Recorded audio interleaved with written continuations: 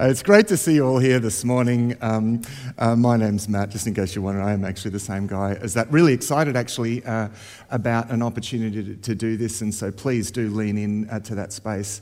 And it really is going to be, it is going to be a massive blessing as well to Christ Restoration Church there in Kawangwari. But for us, it's about bringing a thank offering and being thankful to God, and we're going to be a grateful church. It's going to be so good. So, of course, one of the reasons that we gather together, part of what we do here on our Sundays, as well as make a public demonstration of what is most important in life. I love to think about what we do here as this is a public demonstration where we demonstrate what is most important in life. But one of the things that we do as part of this, as well as declaring that through our songs of worship, is that we also reflect on that. We reflect on the things that are most important in life. This is, I believe, can be such an important point of orientation for us, whether you have been a Christian for some time or even whether you are just here and you're exploring faith.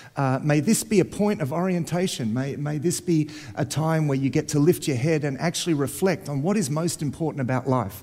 As I often say, it's so easy in our fast-paced culture to lose sight of that.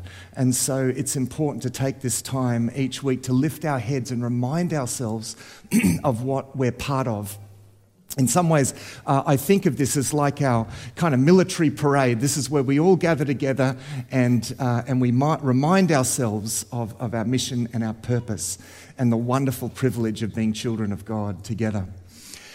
What I want to talk about today is a very important topic that I've been reflecting on for some time and has been on my heart for some time. And I want to say up front, I want to express a concern, but also an opportunity that I feel that we have and that I'd like to lean into this morning. My concern is that we so easily lose hope. We so easily lose our hope. And when we lose our hope, that is a very, very serious thing. Now, there are some of you here, perhaps, who do feel that you have lost hope. And then there are others that don't really recognize that perhaps think, well, I feel pretty optimistic and you know, I think things are going pretty well and I don't believe I've lost hope. It's often, and actually, I think there is a way of losing hope that is easily not recognized. And it's the undiagnosed problems often that do us the most harm. But what I want to do today is help you to understand that, but also to really sow hope into this space. I want to sow lots of hope into this space because I believe this is much needed right now, particularly.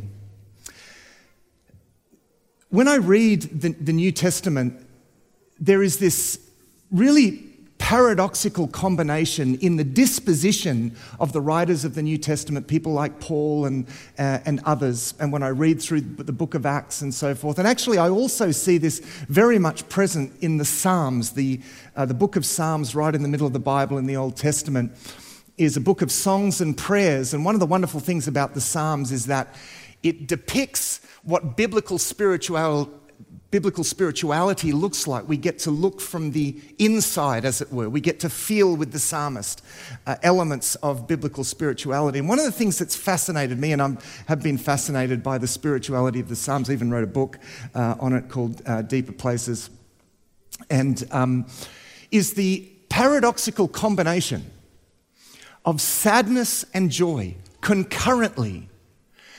A combination of sadness and joy at the same time. And it's also something that is very much characteristic of the New Testament. And this is important, I believe, because we can tend to think if I'm in a place of difficulty or grief, then I need to try to get out of that to a place of joy. And yet, the most profound in the Bible, New Testament, I see this, as I said, expressed in the Psalms, the most profound moments of joy are often actually found in the midst of difficulty and hardship and grief. And I don't want to be trite about this, because I really don't want to understate the seriousness of the things that happen. And man, when you read the Psalms, they are facing some serious things, the like of which much of which we probably could not imagine.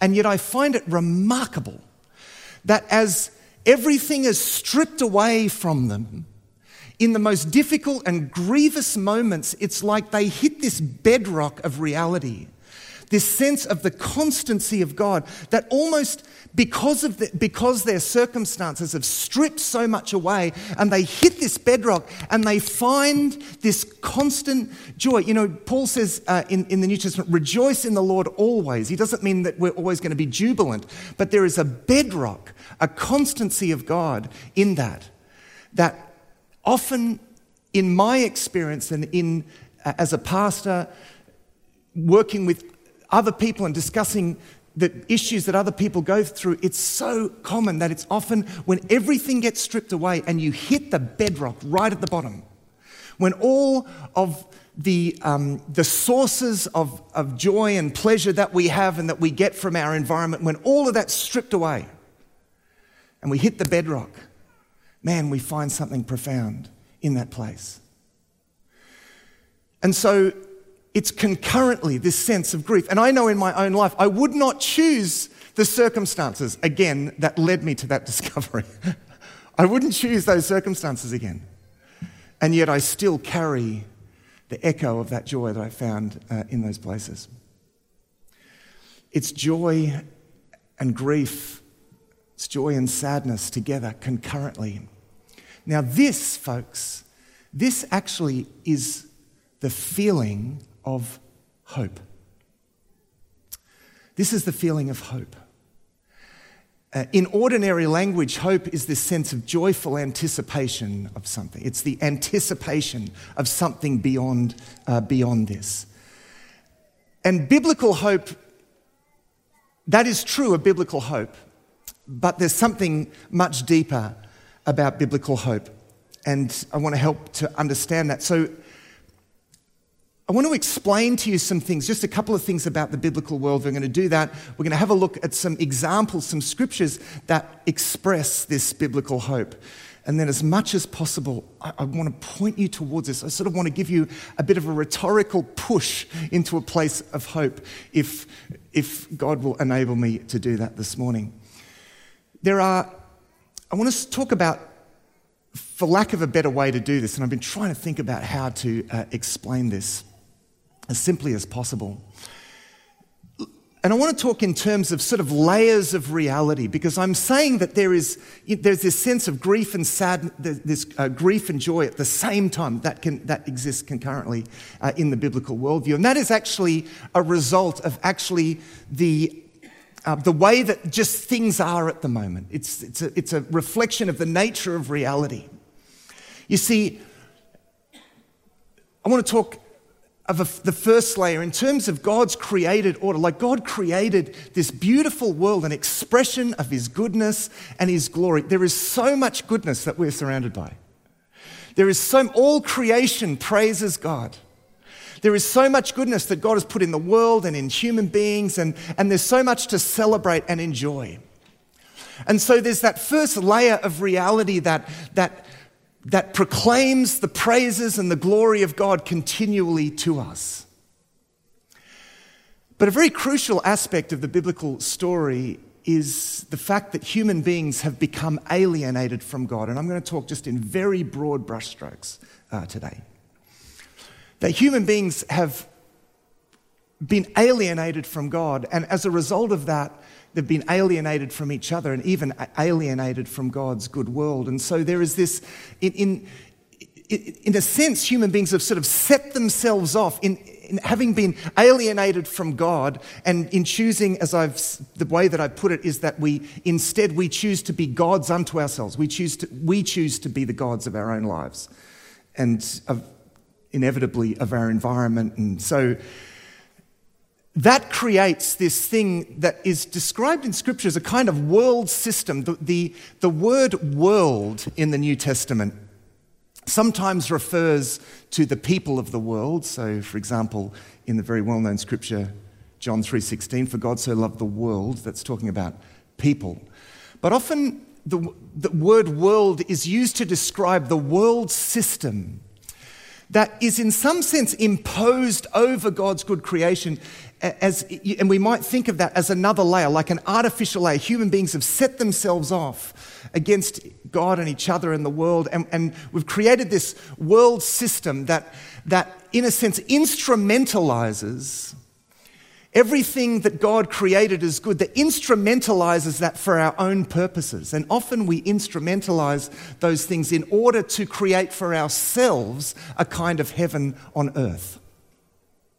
The problem is, the more that we do this, and this is a matter of history, the more human beings have tried to create a kind of heaven on earth, or you might refer to it as a utopia, following the word utopia was first used in Thomas More's novel at the beginning of the Enlightenment period, when there was all this optimism about, we're going to create this humanistic utopia on earth, like heaven on earth. We're going to fix all our own problems and so forth. And the problem is that every attempt to create human utopias, human heavens on earth, it always has ended up looking something more like hell whenever we've tried to impose that on the world. And after hundreds of years, thousands of years even, of trying to do that, it's interesting to note in the 20th century the prevalence of the dystopian novel. Sort of, you get that beginning in the 20th century, where I think human beings really started to realize, man, we've really messed this up. And this is a very prominent experience in our world today. I don't know if you've noticed, but there's a lot of pessimism about human beings and what they've done to the world and to the planet, and there's a lot of hopelessness in our world today. A lot of people are feeling hopeless in our world today. As I said, there are all of these dystopian novels. One of the first ones was a novel called Brave New World by Aldous Huxley, and Brave New World envisages this one world system where a sort of a one world government keeps people in subjection by constantly giving them everything that they want all the time. The great slogan of that society is no leisure from pleasure, right? They feed people, they even entrap people in their own desires and their own pleasures, and it keeps everyone in subjection, lest anyone actually lift their head and say, what is all this about? Is this even right? And so they just keep them engaged in that, and man, it's such a prescient novel, written like in the 1930s. And there is I said there are two kinds of loss of hope. There is one form of losing your hope is when you feel that you have nothing to look forward to, that there is nothing beyond this. But I want to say today that there is something beyond this, and I'll get to the second type of loss of hope that I think is particularly problematic. And that's the one that you may not be aware of. But the first loss of hope is the sense that there is nothing beyond this. And this is where I want to talk about a third layer. See, over the top of the world system that is instrumentalized in destroying the good creation that God has made, over the top of that, there is this thing that God is doing. When Jesus came, he announced the good news that the kingdom of God is at hand. That means that God is at work in the world, reconciling people to himself through Jesus Christ. Jesus Christ announced that he was reconciling people to God. And that throughout this age, he was going to be at work in the world doing that and transforming lives by the Holy Spirit. And that at the end of this age, he would return again to finally destroy all evil, to destroy the world system, to bring that to an end. And in broad brushstrokes, again, you can insert the other bits here. Try not to insert too much, but that he was coming to usher in a new creation. A new creation. The kingdom of God at work now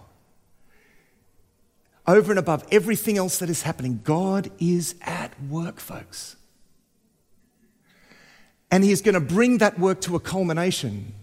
It is this hope that really creates the notion of history that most people work with today. The idea of a linear history actually comes from the Christian worldview. The fact that it's all going somewhere. Previous to that, history was always seen as cyclical. And without Jesus, it is cyclical. We just go over the same things again, the same failed attempts, and we go round and round and round in circles. But history has a goal and a climax. It says in 2 Peter chapter 2, verse 13, "But in keeping with His promise, we are looking forward to a new heaven and a new earth where righteousness dwells." There is something over and above this sorry state that we live in.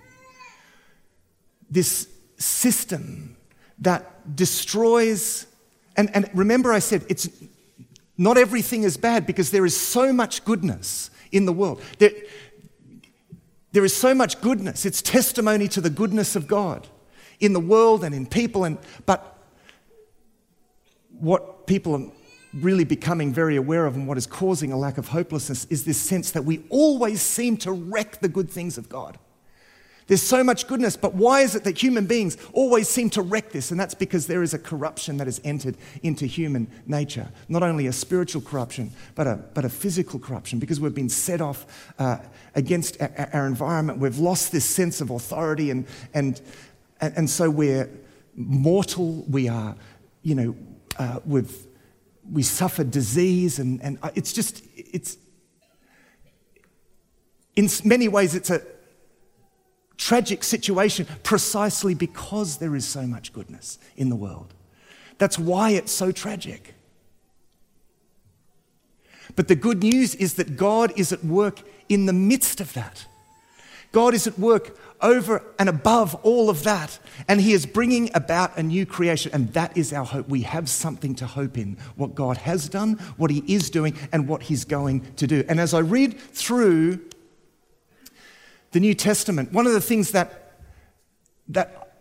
is so evident is the strong future orientation of the New Testament. They are longing for what God is bringing about. They're connected with what God is doing, and they are longing for the things that God is bringing about. The catch cry of the New Testament is, "Come, Lord Jesus," Maranatha in Aramaic. "Come, Lord Jesus." They are longing to see this world system implode and Jesus to come back to bring about a new creation. Now, when I say that, I wonder what your reaction is. When I talk about the world system imploding, and man, when you read the book of Revelation, you certainly see this prediction of the world system imploding. And I wonder how you feel about that. Maybe you feel, oh, no, hang on, whoa, I kind of like this. I don't want that to happen. I like my, life. And yes, okay, maybe you even feel a bit nervous about, Jesus coming back. Well, maybe not yet, though. I mean, Jesus, don't be in too much of a hurry. Like, I'm having a good time here. I don't want you to come and wreck my party, Jesus, coming back. And this is what brings me to the second type, the second way in which you can lose your hope. The first way I said that you can lose your hope is that you lose any sense of something beyond this, that because of maybe what you're suffering or the grief that you're experiencing right now, and maybe you don't see beyond that something bigger at work. And I'm here to tell you that there is something. There is good news. The kingdom of God is at work. But the second loss of hope, and this is the one we tend not to recognize the most, the second loss of hope is when we actually like this just a bit too much. It's when we like this, the way that things are, just a little bit too much, or in the wrong way. 1 John chapter 2 says this. From verse 15, do not love the world or anything in the world. If anyone loves the world, love for the Father is not in them. For everything in the world, the lust of the flesh, the lust of the eyes, the pride of life, comes not from the Father but from the world. The world and its desires pass away, but whoever does the will of God will live forever. Do not love the world, it says. You know, we have in this building pretty much every day of the week, sometimes multiple times a day, there are funerals in this building. And I often, I walk through the foyer and I look up onto the screens and has the picture of the person who was deceased. And there's always a sense of reality check to that. When I look at that face up on the screen, and often it's like there's a child or someone young. I mean, it's always tragic, right? But it's when I look up and I see a little child and I say to myself, I think, oh, I don't like this. I'm so over this. This is so tragic. And I sense the reply of God saying, well, you're not meant to like it. You're actually not meant to like things the way that they are, because God doesn't like it.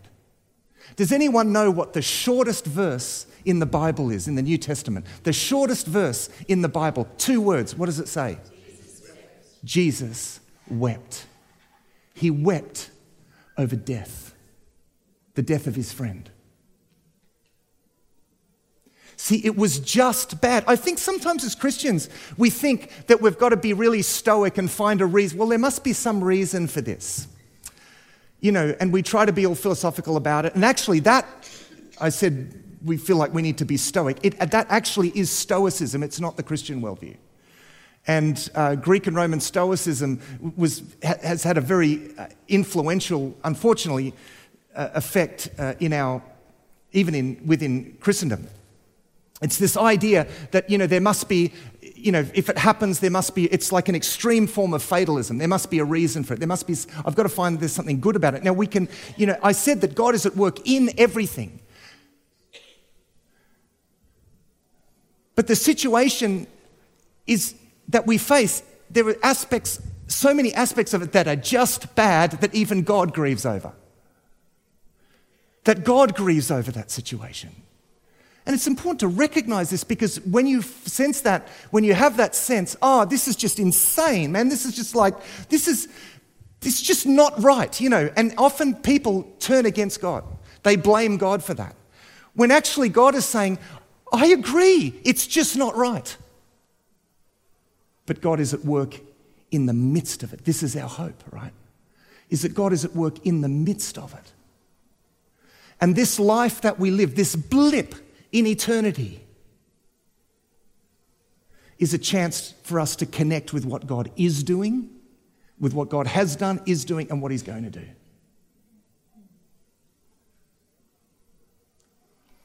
This, can I say, I hope this doesn't sound negative, because for me this has been one of the most liberating things. It's so liberating. You don't have to like it. You're not meant to like it. I think sometimes we want to make it so that we can say, oh no, I do like it. I do like the world. So that John's words won't apply anymore. Do not love the world. Well, actually, we've done a good job. We've made it so that we do like it.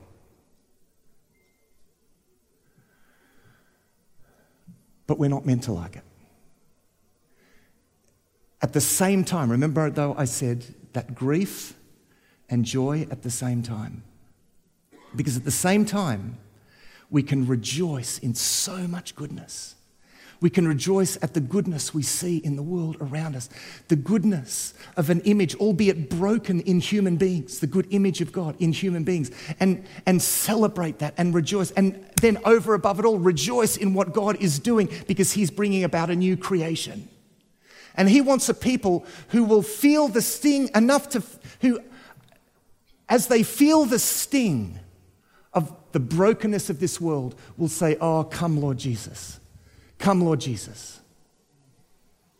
And you know, in Romans chapter 8, Paul even says, the Apostle Paul, who wrote part of the New Testament, he actually says, we are saved by hope. Because it wrenches us away from getting too connected, from putting our hope in the world system.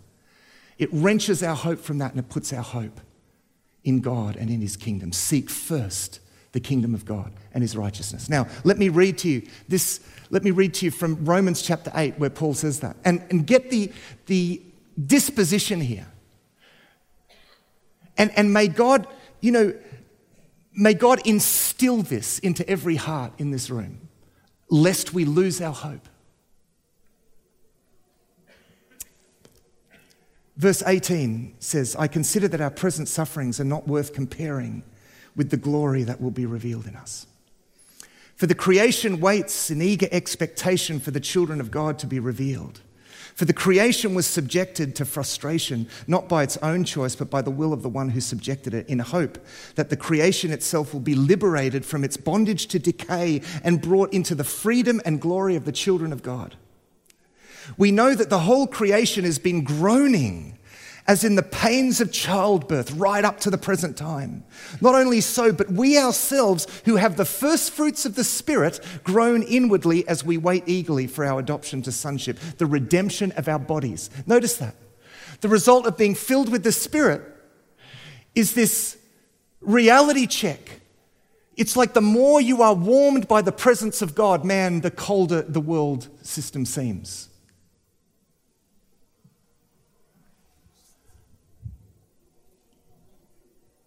For in this hope, he says, we were saved.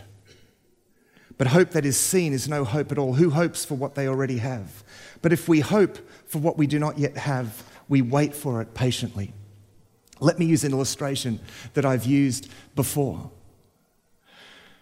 In a way, this life is a little bit like being dropped in a helicopter with a military unit. Imagine you're in a military unit and you're dropped in a helicopter and you're dropped into a hostile zone, and the commander says, right, now go in there and do that and bind up the broken heart and release from prisoners those who, like Isaiah chapter 60, right? Go in and do this and do that and do that, right? And then I'm going to in 1 week, I'll pick you up on the other hill, right? Your meeting place. Rendezvous point on the other hill. So go do that, pick you up on the other hill, bang, that's life.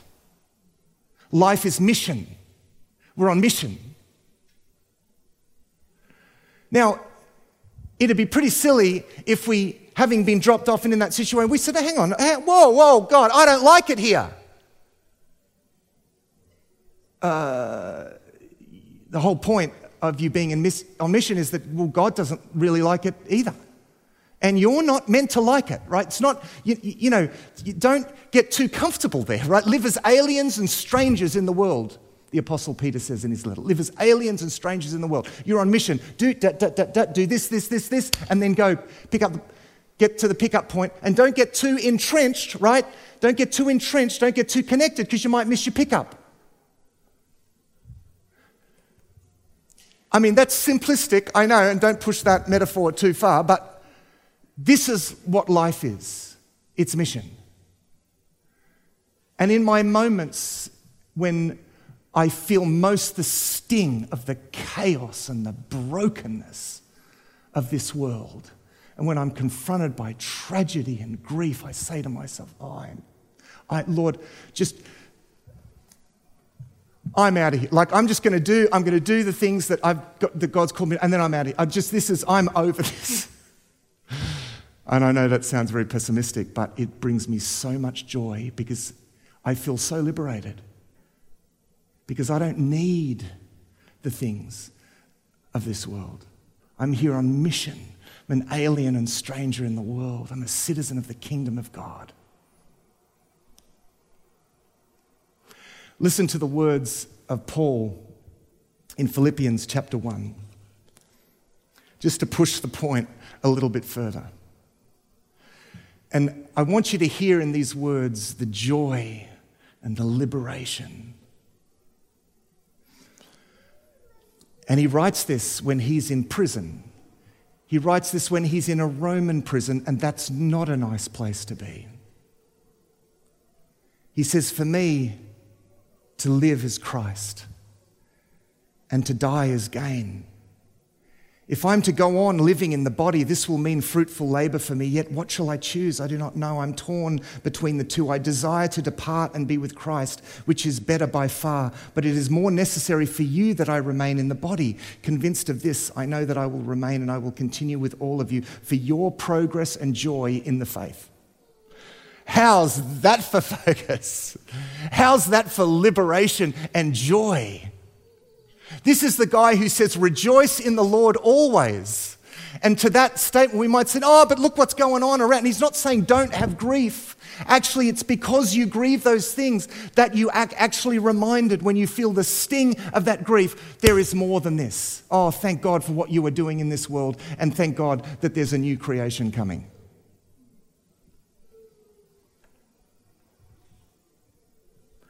And God often does things to awaken our hope, folks, to awaken our hope. Because we, as Paul says in Romans chapter 5, we rejoice in the hope of the glory of God. It's the source of our rejoicing. May hope be awakened in you because it will liberate you and focus you and save you.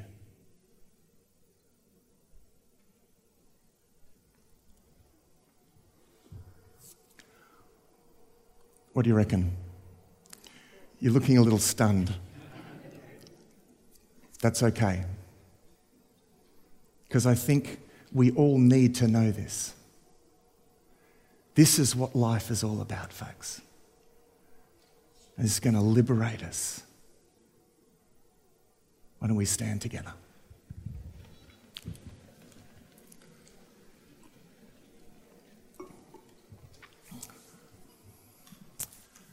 Let's pray.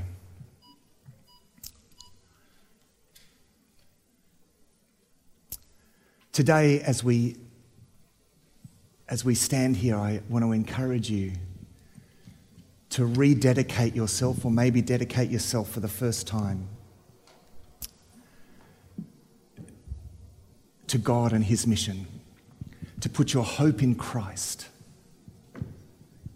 today. And I wonder, what have you been putting your hope in today?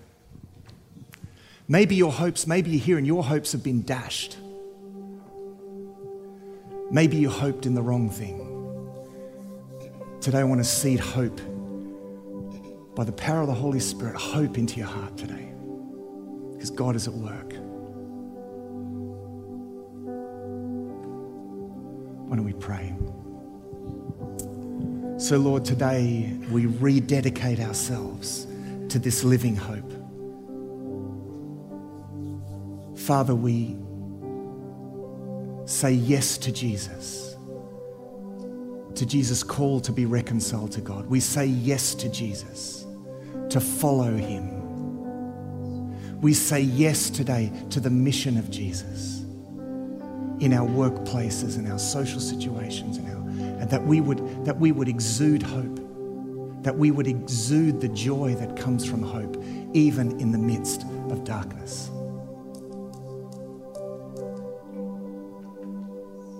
Father, we pray that you would light a lamp of hope in every heart today. A lamp of hope in every heart today. And that together, as lamps of hope, we would shine brightly in a hopeless world. Because you are doing something wonderful, Lord. And our hope is in Christ and in Christ alone today. We put our hope in Him. And so we say yes to Jesus, yes to the mission of Jesus, yes to the call of Jesus.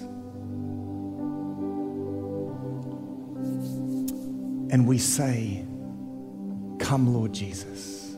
Maranatha, come Lord Jesus. Come Come, Lord Jesus. We look forward to your coming, Jesus, and to a new creation. And even now, would you seed that eternal life into every heart, Lord?